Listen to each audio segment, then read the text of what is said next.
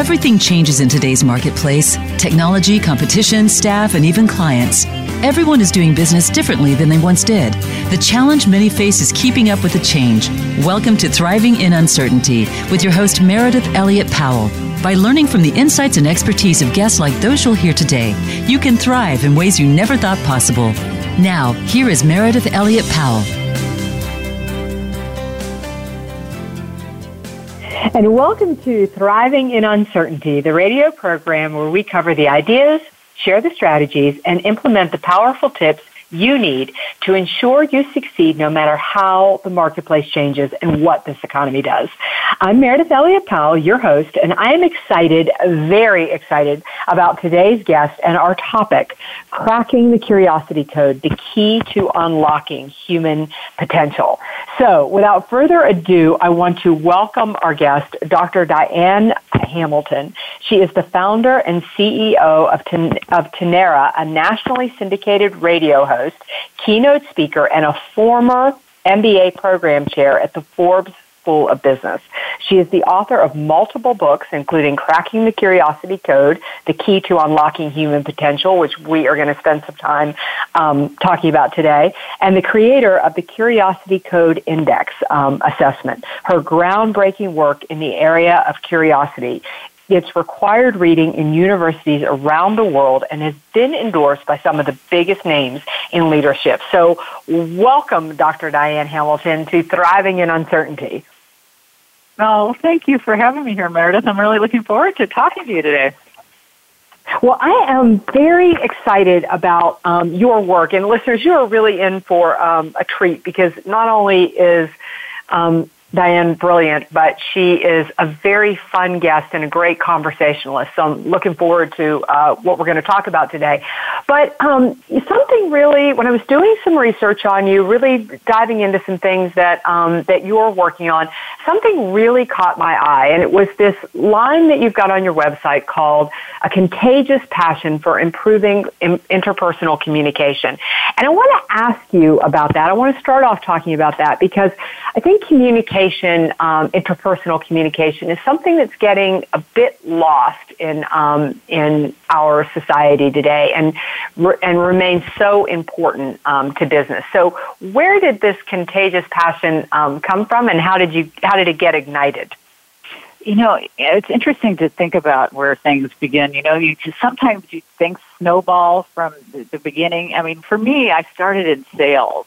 And when you're in sales, communication's critical. You know, it's just I started off and I'd look back at some of the things I did and I just cringe because no one taught me to communicate properly, really. I think I could think of a time I was in pharmaceutical sales when I was really young, like in early 20s, and they taught us like these great ways to sell, you know, like say this and say that, and you'd have all these products. And I can remember I was supposed to call on this one doctor. It was new. I was early into my career, and I was all excited to talk to him. And I finally had learned all this stuff, and I knew I was supposed to talk about 3 products and this big, my mind of what I had to do. And I finally got in to see him, and I was not expecting to be able to get even through 1 product, and I got through all 3. And I walked out of there just so happy and proud of myself, like I did it, like, you know, I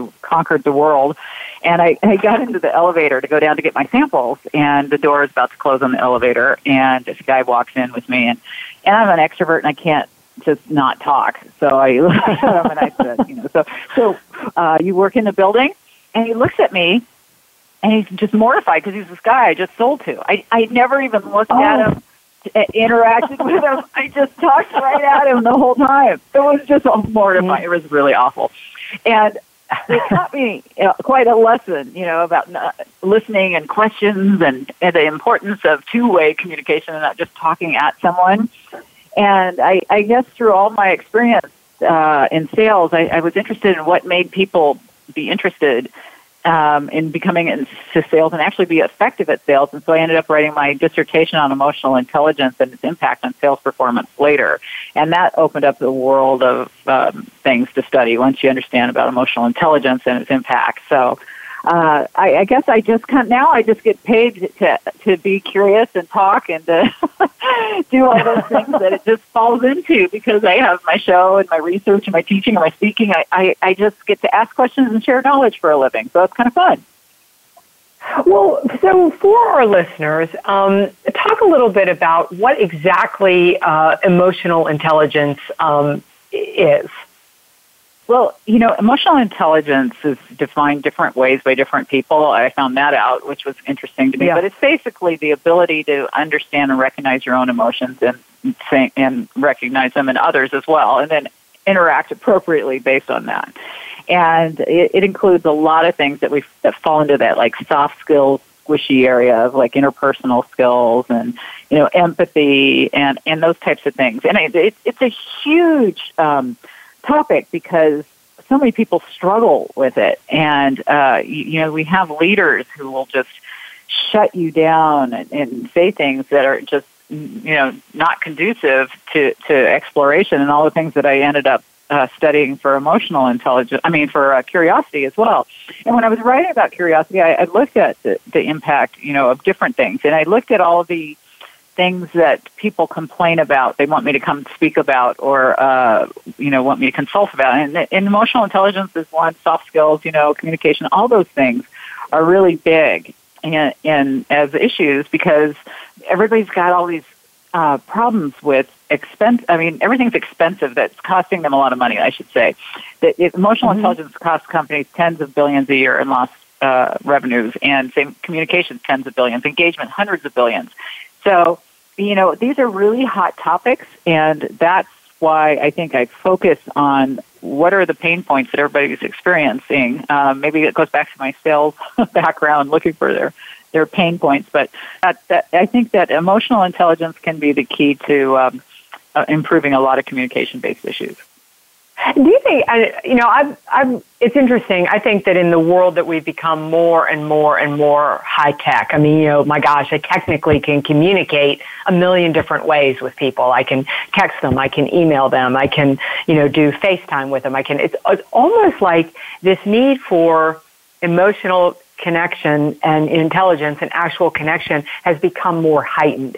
Do you think that's true, or do you think that's me just getting old? Well, I don't think we're not getting old.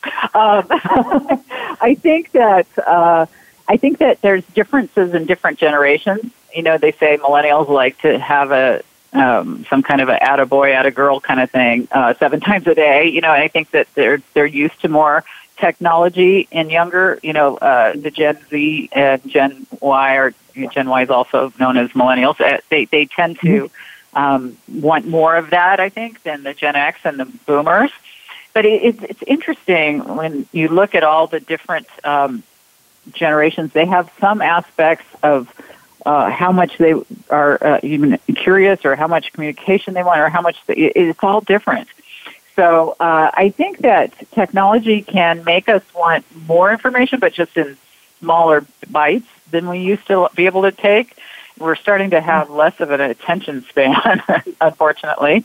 And so that can be problematic when you're trying to get your message across. And that's been really hard for a lot of marketing people. I created a brand publishing course years ago with Forbes, and it was like such a challenge just to figure out how to communicate what you're trying to communicate in the amount of time or at scale, and all those things all tie in. And everybody has their unique challenges of how they can reach people, and technology has made it hard because you get so many choices of how people can be reached, and there's it's really challenging. So where did you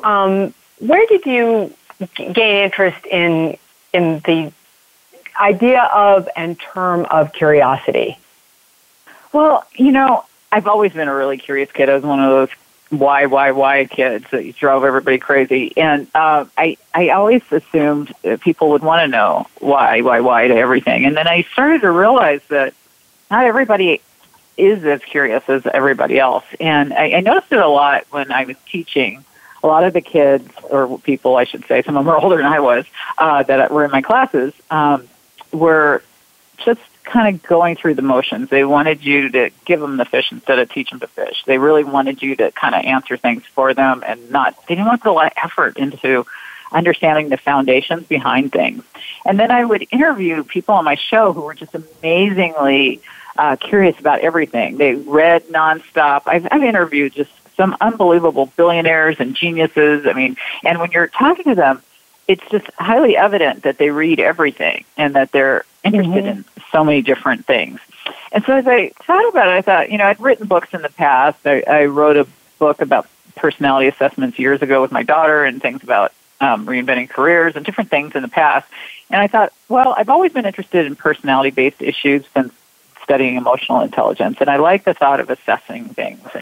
And I started to think, well, it would be kind of fun to write about curiosity because I kept seeing, I was curious about all these people. That's kind of why I wanted to have a radio show, because I like to ask people all these questions and learn. It's kind of like getting your free MBA every day. It's just like you just learn so much, right?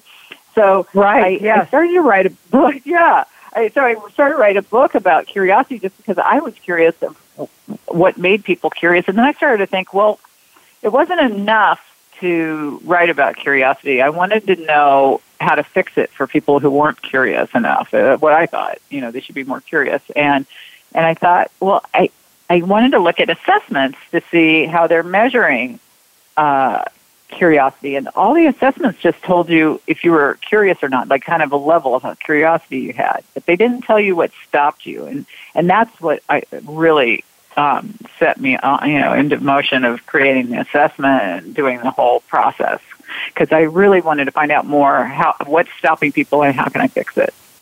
So is curiosity something that some people just naturally have, and is it something that can be learned? I realize that was a double question, but I'm curious.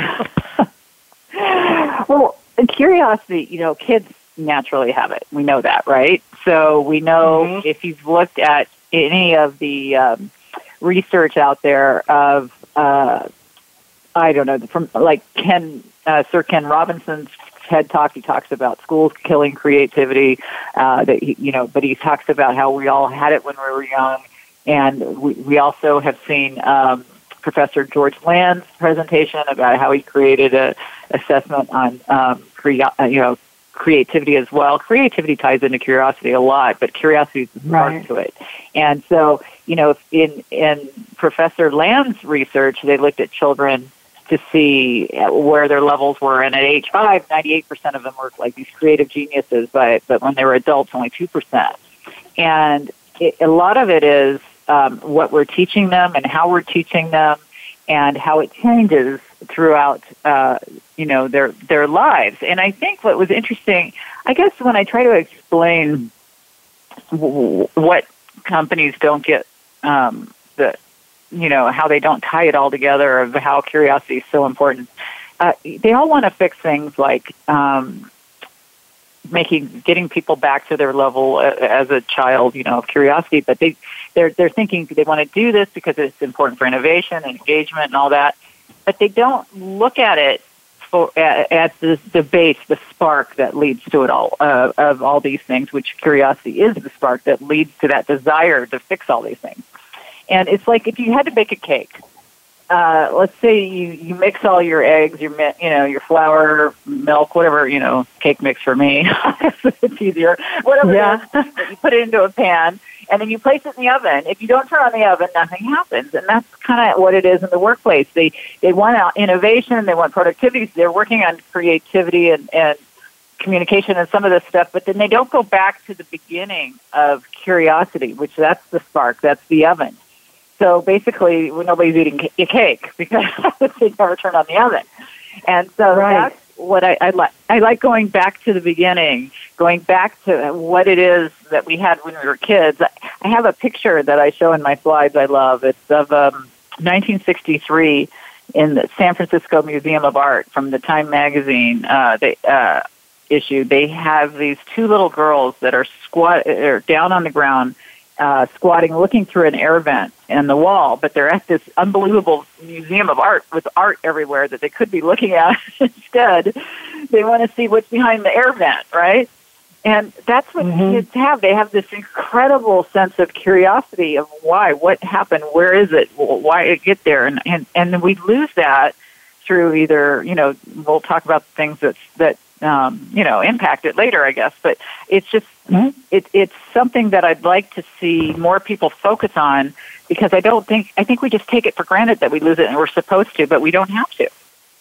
Right. When we come back from break, I really want to dive into what really makes us, lose curiosity. But we've got a couple of minutes here, and I wanted to ask.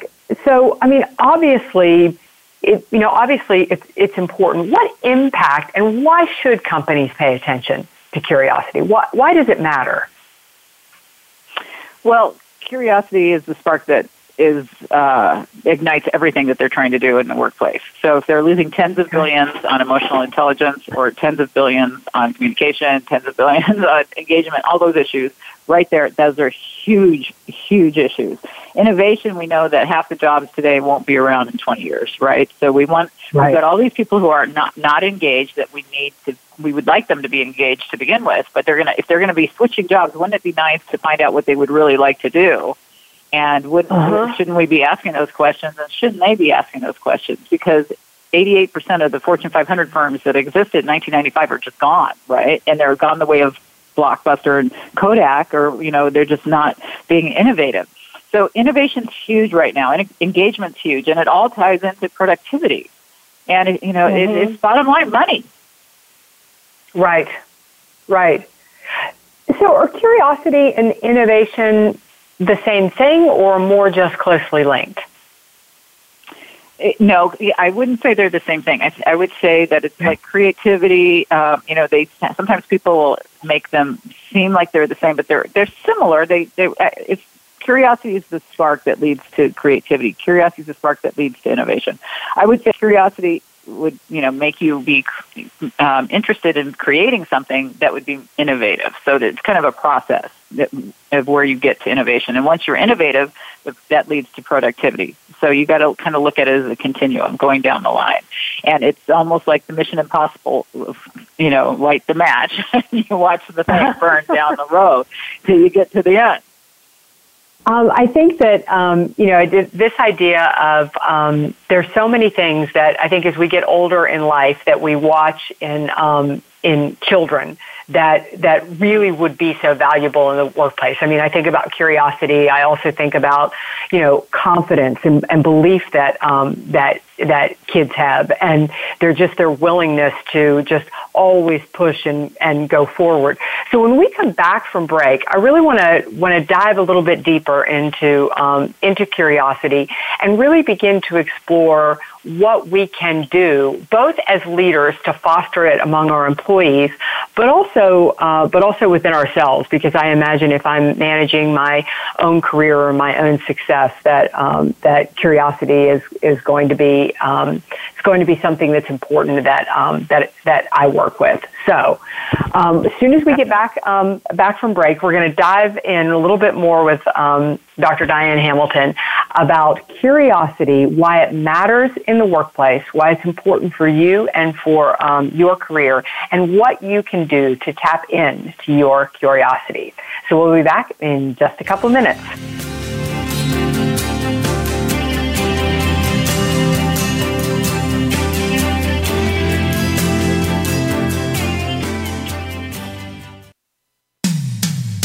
When it comes to business, you'll find the experts here. Voice America Business Network. Are you ready to learn the business strategies you need to succeed no matter what this economy does? Are you interested in learning how the top organizations and how successful leaders are making change work for their companies and using uncertainty as their greatest competitive advantage? Then join the thousands of business owners, sales professionals, and entrepreneurs who have found the answers. Business growth expert Meredith Elliott Powell, author of Thrive, Strategies for Success in Uncertainty, offers powerful keynotes, workshops, and training courses for organizations and leaders of sales professionals looking to take their companies to the next level. Voted a top 15 business growth expert to watch and top 40 motivational speaker, Meredith coaches executives, trains next-level leaders, and builds sales teams in her innovative 3-step proven system to thrive in uncertainty. To learn more, go to valuespeaker.com to speak with Meredith directly. Book Meredith to speak and learn more about our training programs. That's valuespeaker.com. Visit today. Do you need directions to solid financial future? If so, the Money Answers Show with Jordan Goodman will provide you with a roadmap to making smart money decisions in every area of your personal finances. Join Jordan every Monday at 12 p.m. Pacific Standard Time, 3 p.m. Eastern for the Money Answers Show on the Voice America Business Channel. Learn how and where to get the best deals on mortgages, cars, and insurance. Find out the best ways to save for college and retirement. Get out of debt, improve your credit rating, and save on your taxes. The Money Answers Show with Jordan Goodman will provide you with great tips on investment opportunities in real estate, stocks, annuities, and other investment vehicles. That's the Money Answers Show with Jordan Goodman on the Voice America Business Channel every Monday at 12 p.m. Pacific Standard Time. Think you've seen everything there is to see in online television? Let us surprise you. Visit voiceamerica.tv today for sports, health, business, and more on demand 24/7.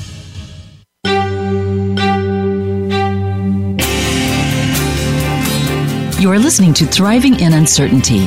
If you have a question or comment about our program, Meredith would love to hear from you. Her email address is mere@valuespeaker.com. Again, that's mere@valuespeaker.com. Now back to Thriving in Uncertainty.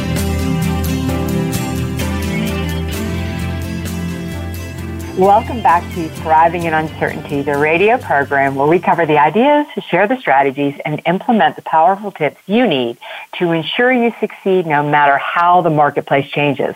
I'm Meredith Elliott Powell, your host, and I am here with Dr. Diane Hamilton, very excited to continue our conversation on cracking the curiosity code, the key to unlocking human potential. So, Diane, I am curious as to why we lose our childlike curiosity.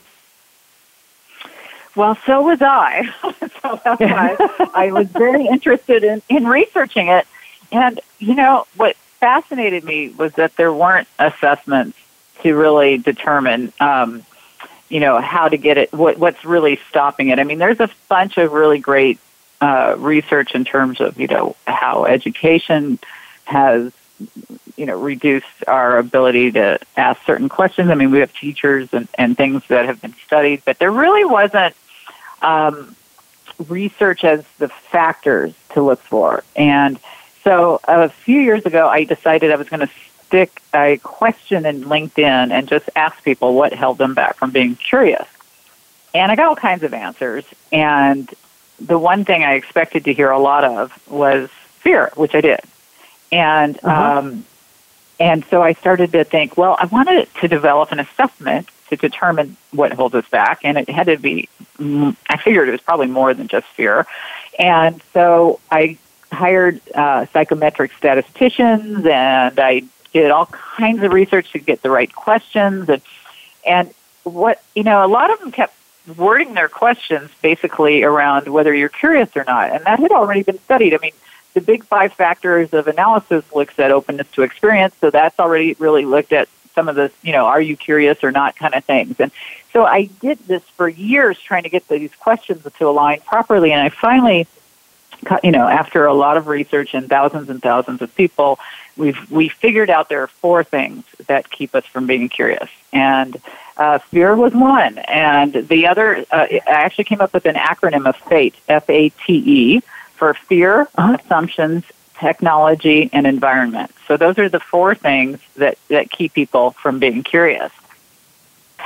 So fear makes sense. I mean, I think we all can relate to that. But talk a little bit about assumptions. Well, before we go through fear, can I just give a couple examples? Because I think that fear is such a big one for everybody. But it was interesting how they kind of evenly were distributed. It wasn't like fear was so much higher or lower. They were all kind of similar.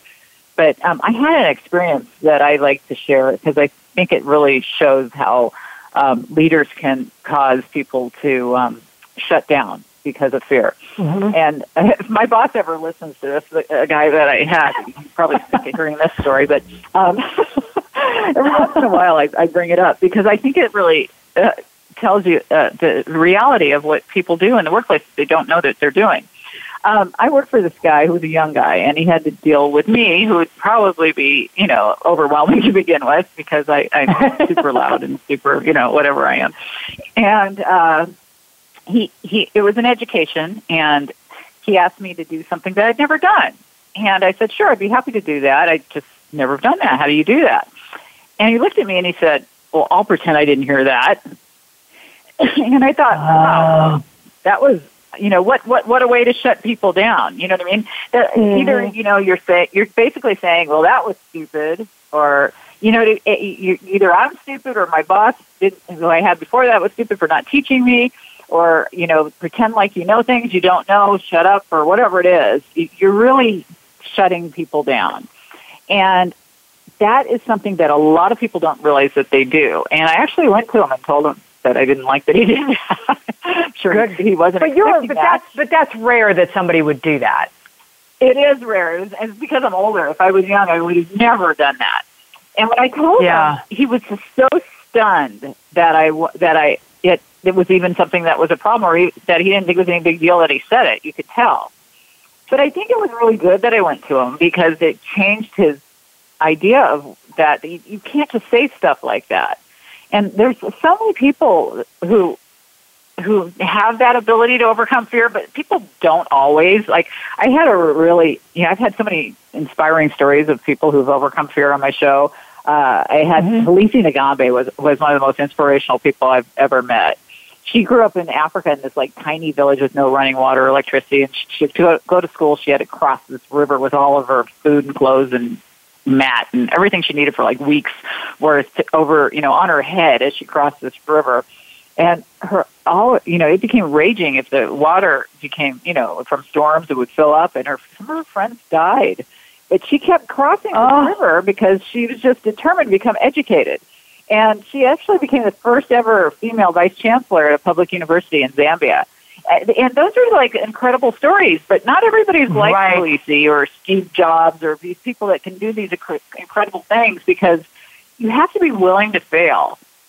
And if you're not, it's tough, and I've had people say, you just have to look at things as, learning lessons, that you're not necessarily a failure. You just found, as Edison would say, you found all the ways not to do it, right?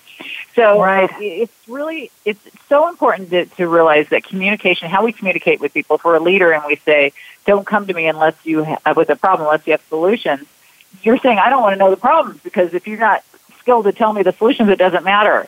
And those kinds of things are holding people back. So just wanted to touch on fear for that particular reason, because I think it's very important to be humble and express that no question's a dumb question, and model that behavior, because a lot of leaders are afraid that they're looking stupid as well. I mean, we hear of the imposter syndrome all the time, and everybody feels that way. But question on go ahead. No, I was just going to say, I love this topic, because I feel like we have, if you don't struggle, if you don't fail, you don't ever really achieve, because it's even if I'm sitting in a company and I don't speak up, I don't give my ideas, we may be successful as a company, but without it, like you said, you've interviewed so many successful, amazing people. And I find that the more people like that I interview, the one thing they have in common, all their stories are different, but the one thing they have in common is they pushed through some type of struggle. And we have we've come to a place in our world where we've kind of started taking it out. And I think it got heightened in 2008 when the economy shifted. You had CEOs and leaders come back in and hold on stronger than they were ever going to hold on, because they couldn't let the companies fail. And employees just kind of put their heads down and just didn't want to get fired. And I just feel like coming out the other side of that, we've never really gotten back as comfortable with failure as you need to be successful. Yeah, I totally agree that, the times have changed, and now when I first entered the workplace, failure was, you just couldn't fail, you were gone. Now they look at it as learning experiences, so I like seeing that trend. Mm-hmm. Yeah, absolutely. But you probably have to be conditioned for failure probably from childhood, right? I mean, you have to be in an environment where it's okay to fail, and some of that we've taken out of schools and things like that. Well, I think failure overlaps with some of the other things that I research. As far as assumptions, a lot of the assumptions that we come up with, which you had asked me about assumptions. Mm-hmm. That's the voice in your head, right? And that voice could come from failure. It could be when you were a kid, something happened that you didn't like, and now you think you're not going to like it again. I don't know if you've seen the thing. There's an example of how we let things build up. For example, if I hold up a glass of water to you, and I ask you, how heavy do you think this water is? And people sometimes will yell out 12 ounces, 16 ounces, whatever they can say, right? And then, what I'll say is the actual weight doesn't matter. What matters is how long I hold it. So if I hold it for a minute, it's not going to be a big deal, right? If I hold it for an hour, it starts to bug my arm, and by the end of the day, my arm feels paralyzed and helpless. And that's kind of how our voice in our head is, right? If it just comes in and we let it go, it doesn't do much. But as we hold on to those assumptions, they start to paralyze us. And we start to tell ourselves we can't do something and that it's too challenging. And, and I've had people on my show who just don't let that voice take over. And, I had Eric Weihenmayer on. You guys probably all seen him on Oprah and all those shows. He's the first blind man to hike all the summits of the world, and he also river rafted the Grand Canyon, and he didn't let the voice hold him back. But most of us do, because it's scary and fear comes in. But it's, I always think when I hear voices in your head, it makes me think of the Dr. Katz cartoon. I don't know if you ever saw that on Nickelodeon. Yes. But it was, it cracks me up because it was kind of remind me of the old Bob Newhart show where he's a psychologist, but then all the guests on the show are all comedians, and they're on the couch, and they have their different things they said. One comedian guest who's, talking to the psychologist, he goes, I don't mind the voice in my head so much, I just wish it didn't have a list. And, we have these voices in our heads, and they drive us crazy, right? And a lot of us let it hold us back because we use the words like bad or uninteresting or too hard or boring, and it's just our perception of what something is. And if we could tell ourselves that something's not positive or negative, it's just a different opportunity that can change that perception. So in the people that you've interviewed and you've talked to that don't let the voice get to them, did they give you any practical tips, anything that they, anything that they do in particular to help quiet that voice?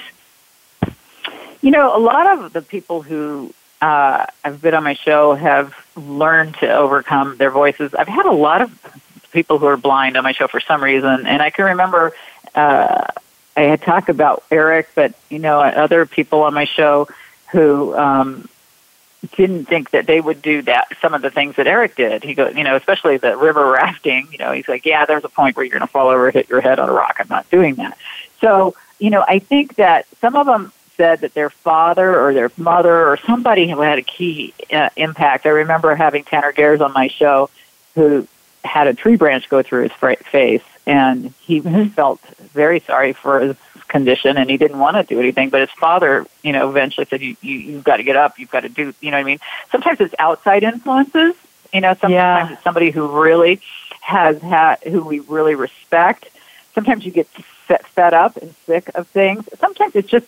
For me, I think what I'm trying to do with this assessment with the Curiosity Code Index is to make awareness of it. I think the problem is most people aren't even aware that they're shutting themselves down, and that's why it's important to get a baseline measurement, to get a test assessment that tells you this is it. This is what's holding you back, and you don't even recognize it.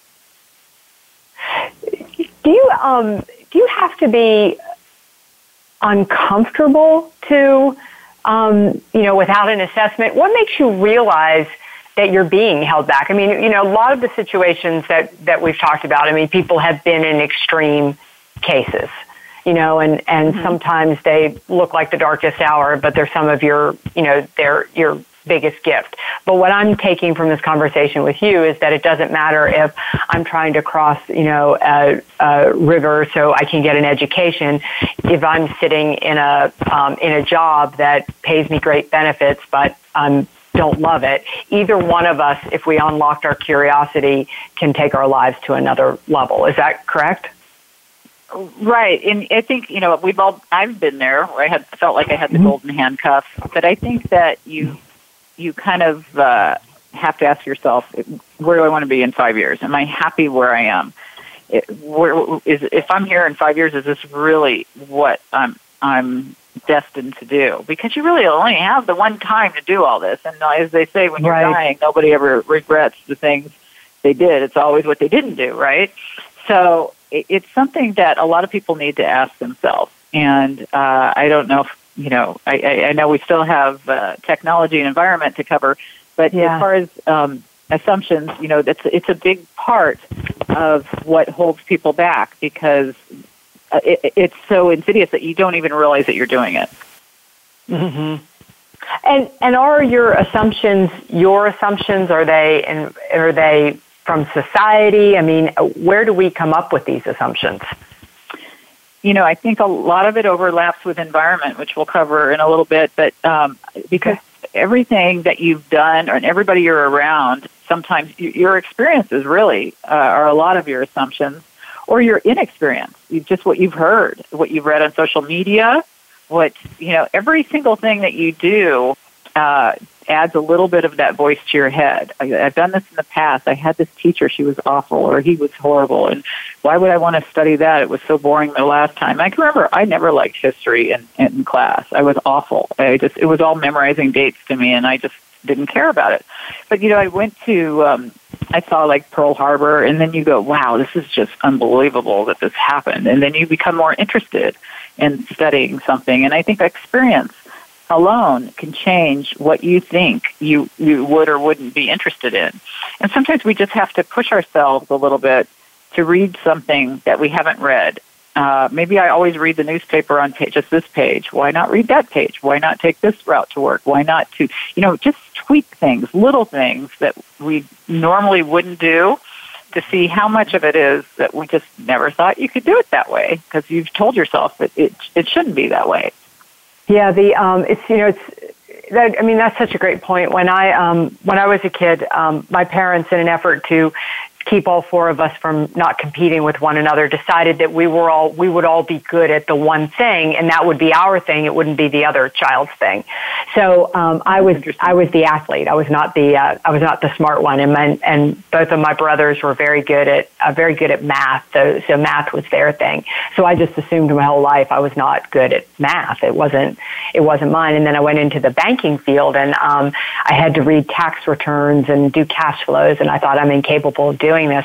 And I met a great gentleman who taught me how to read them and read them like a story. But I actually became very masterful at doing both, and it just is so true when I look at my life and I look at other people's lives, and especially working as a coach now, how much we just assume something, and if you don't push through it, then that little voice talks you out of doing anything that you could do completely. That's interesting about the competition thing, because I grew up in a very competitive family where it was you wanted to compete with everything, and that was very challenging since I was the youngest. And by 5 years, my sister was 5 years older, my brother was 8.5 years older, and you're never going to win if they're that much older, right? But we bet on everything. You had to who was going to win Miss America, or with the Preakness, the horse race. Everything was a competition.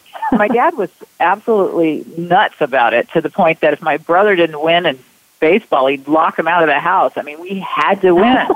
And that can be very traumatizing, And so it definitely, but the thing is that they were very interested in certain narrowly focused things like sports and history or whatever it was, English or grammar and that type of thing. But if you were interested in something else, then you were ridiculed for not being interested in what they liked.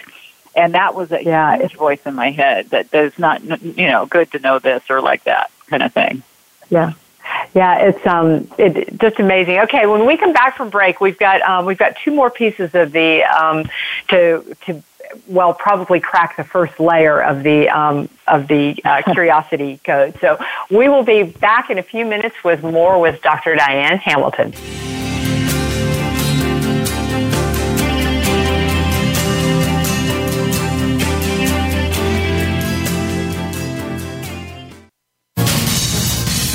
Voice America Business Network, the bottom line in business.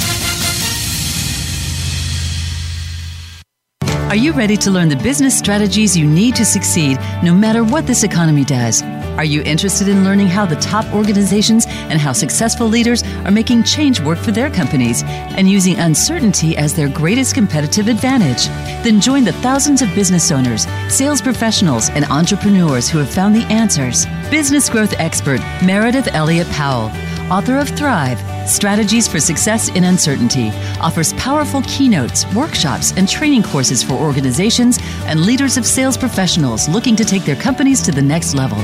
Voted a top 15 business growth expert to watch and top 40 motivational speaker, Meredith coaches executives, trains next-level leaders, and builds sales teams in her innovative 3-step proven system to thrive in uncertainty. To learn more, go to valuespeaker.com to speak with Meredith directly, book Meredith to speak, and learn more about her training programs. That's valuespeaker.com. Visit today. You hear about it all the time. Compromises, destructive malware, major breaches. You can't turn on the news without hearing about the latest cyber event. Learn more about cybersecurity, how it has become one of the most significant threats to our national security, and the battle experts undergo every day on your behalf to protect you, your families, and your data. Task Force 7 Radio with host George Reedus is the voice of cybersecurity around the world. Tune in live every Monday at 8 p.m. Eastern Time, 5 p.m. Pacific on the Voice America Business Channel. Become our friend on Facebook. Post your thoughts about our shows and network on our timeline. Visit Facebook.com/Voice America.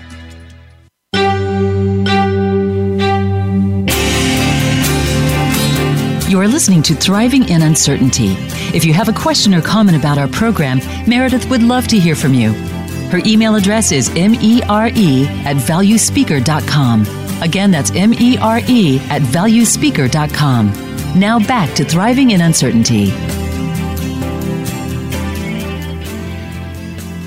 Welcome back to our final segment, unfortunately, with Dr. Diane Hamilton, where we are talking about cracking the curiosity code, the key to unlocking human potential. So, Diane, we have talked about fear. We have talked about assumption. Let's talk about technology and how technology is holding us back. Well, technology it's an interesting thing because, you know, there's generational differences from who was raised with it and who wasn't, and then there's people who overutilize it, people who underutilize it. And I often think of my mom when it comes to technology, just because I have to deal with it so much with her. Yeah. And she's not definitely from a generation of time frame when technology was great. And I made the mistake of giving her all kinds of technology, like a computer or Apple TV, and she's got an iPhone. She's got just about everything. But she's always afraid she's going to break it. She's always afraid that she can't touch it. And I remember the first time I gave her a computer, she took the mouse, instead of rubbing it on the table, she put it up in the air and waved it, thinking that that's how she moves it, right? And it's not really intuitive to her. And I get a kick out of it, but she'll call me in this horrible panic, like every day, and I'll go, well, just look for it. And I go, well, where's the start button? Start there. And no matter what I tell her, she'll say, it's not there. And you know it's there, but she won't look, and she just freaks out. And no matter what it is, it's not there. And she's just afraid that something's going to go wrong. And if her AOL doesn't work, help us all, because AOL is her computer to her. And if the computer doesn't work, that means AOL doesn't work. And so, I'll try talking to her, and I'll think, well, maybe I could see what she's looking at if I call her over FaceTime.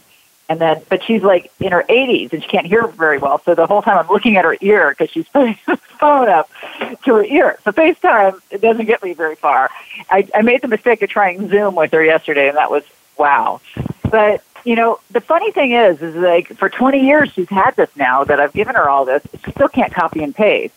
But if she receives an email from Publishers Clearinghouse that says she can win $1 million, she can fill out that form and find out who to send it to, no problem at all. So there's a motivation if there's money involved, and I've learned that.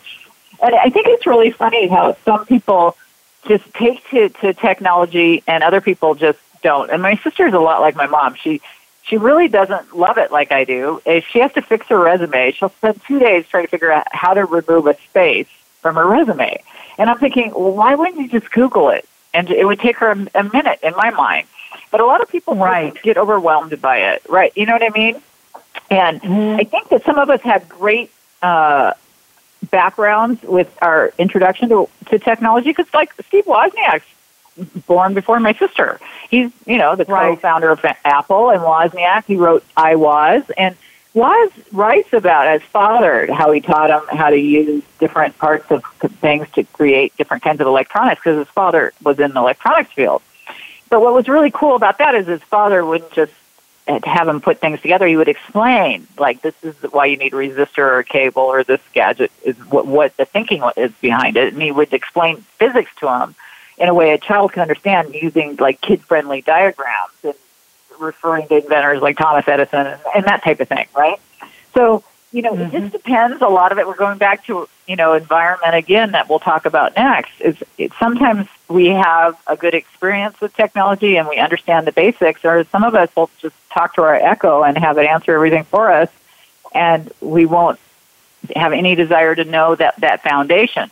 So if you don't know the foundation, you're never going to build the creative, innovative thing that you really need to build and to go to the next level at work. So we want that. A lot of people get discouraged because maybe they've just learned how to use the last gadget, and now they go, well, now we got a new one. And then it just feels like, well, why should I learn this? Because there's just going to be something else.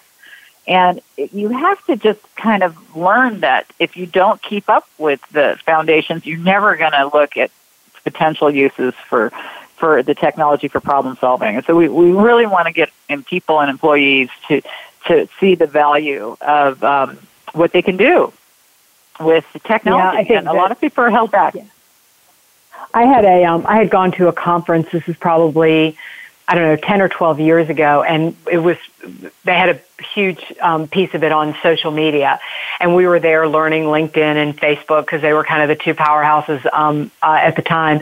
And a gentleman in the room raised his hand. And he said, "This all seems like a waste of time to me." And the gentleman from the stage said, "It absolutely is a waste of your time. You're gonna waste time like crazy." He said, "But if you don't learn to waste time now," he said, "eventually Facebook, LinkedIn, and whatever else comes about are going to become mainstream. They're going to become how people communicate and what they use. And if you're not used to them, if you're not comfortable with it, you'll be so far behind at that time, you'll never be able to catch up." And I think that's so, it's not that you have to master everything, you have to master learning technology. Yeah, whatever the thing is right now. And, it just reminds me of a conversation I had the other day with a coworker. She was saying she thought email was the dumbest thing when it came out. And she said that they told her that the guys down the hall will now, she doesn't have to go bring the messages, that she was a receptionist or something, and she was taking messages, and they go, "Well, you don't have to bring them to them now. We just put them into the email." And she goes, "Well, that's crazy. I was just bring them down the hall. They're just right there. Why would I go through all the trouble?" You know what I mean? Right. And it's just our perception of technology when it first comes out. When I was in pharmaceutical sales, we used to write all of our notes in notebooks, and pad and paper type of thing, with pen, And, when the computers came out, the place went crazy. They're like, "God, this takes forever. Why would I want to type all these notes?" And then if you didn't, think of how customer relationship management is now. Imagine if you're trying to keep it in pieces of paper and trying to find it. When I watch X-Files and you see those files behind them of all the physical files and you think about it, you go, how did the FBI or the whatever ever do all of that when they had to go looking for things? It's just, you have to keep up. They had to look everything, had to navigate everything. So, all right. So we have talked about fear. We've talked about assumption. We've talked about technology. And I want to reiterate this point on technology because I do think it's so important. It's the fact of just being open to staying up with it and getting comfortable with it. You don't have to, conquer everything, but if you don't stay up with the program, you'll fall behind.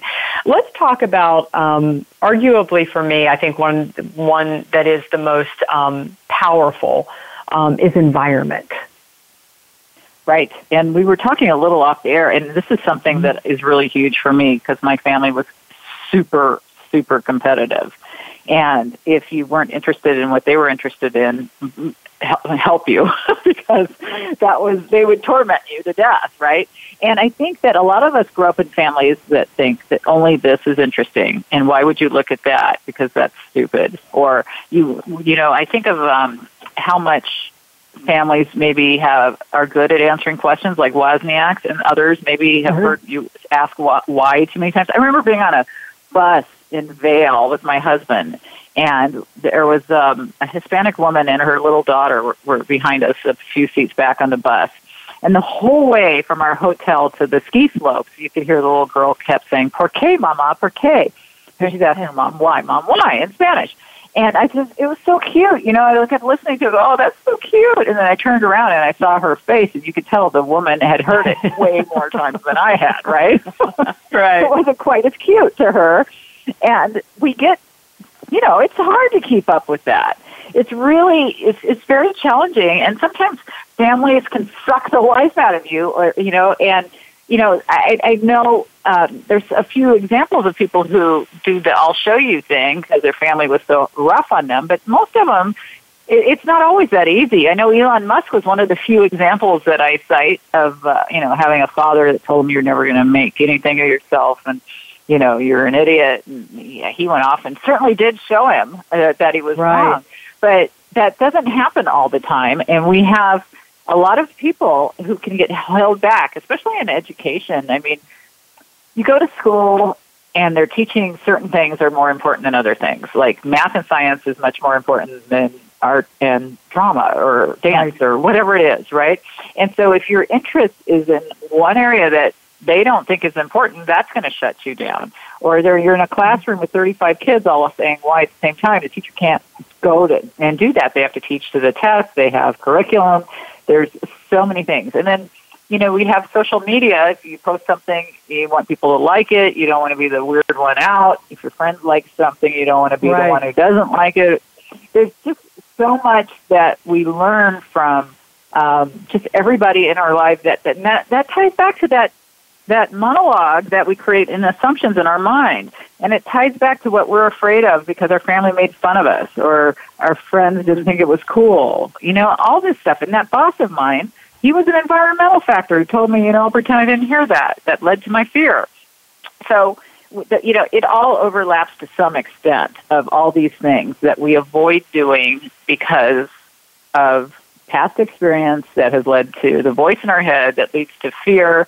They all interact. And that's what I was trying to do when I created the Curiosity Code Index, was to give you your baseline, show you that these are these different factors that have held you back. So what I do is I have people take this assessment that gives them 36 questions that basically they have the 4 areas, each have 9 questions under each, and you can find out which parts of fear, what parts of assumptions, what parts of technology and environment are impacting you. And then you can create a plan for overcoming them based on like almost a SWOT analysis where you look at your weaknesses and your threats and you take a look at some of these things that you can create actionable ways to measurable ways to overcome them.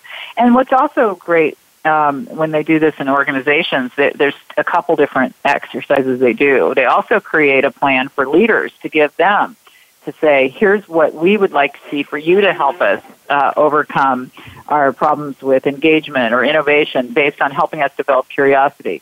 And it gives it leaders and HR people, from the horse's mouth, basically, here's what I'd like, and please help me.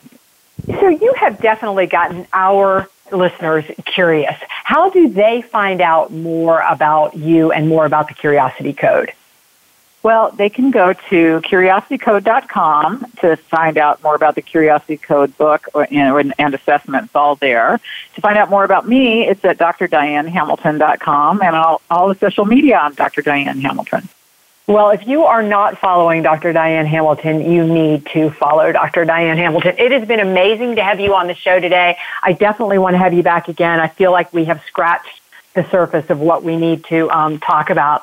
And again, I want to thank our listeners for joining us for Thriving in Uncertainty. Come back next week. We have another exciting show that delivers the strategies you need to turn uncertainty into your greatest competitive advantage.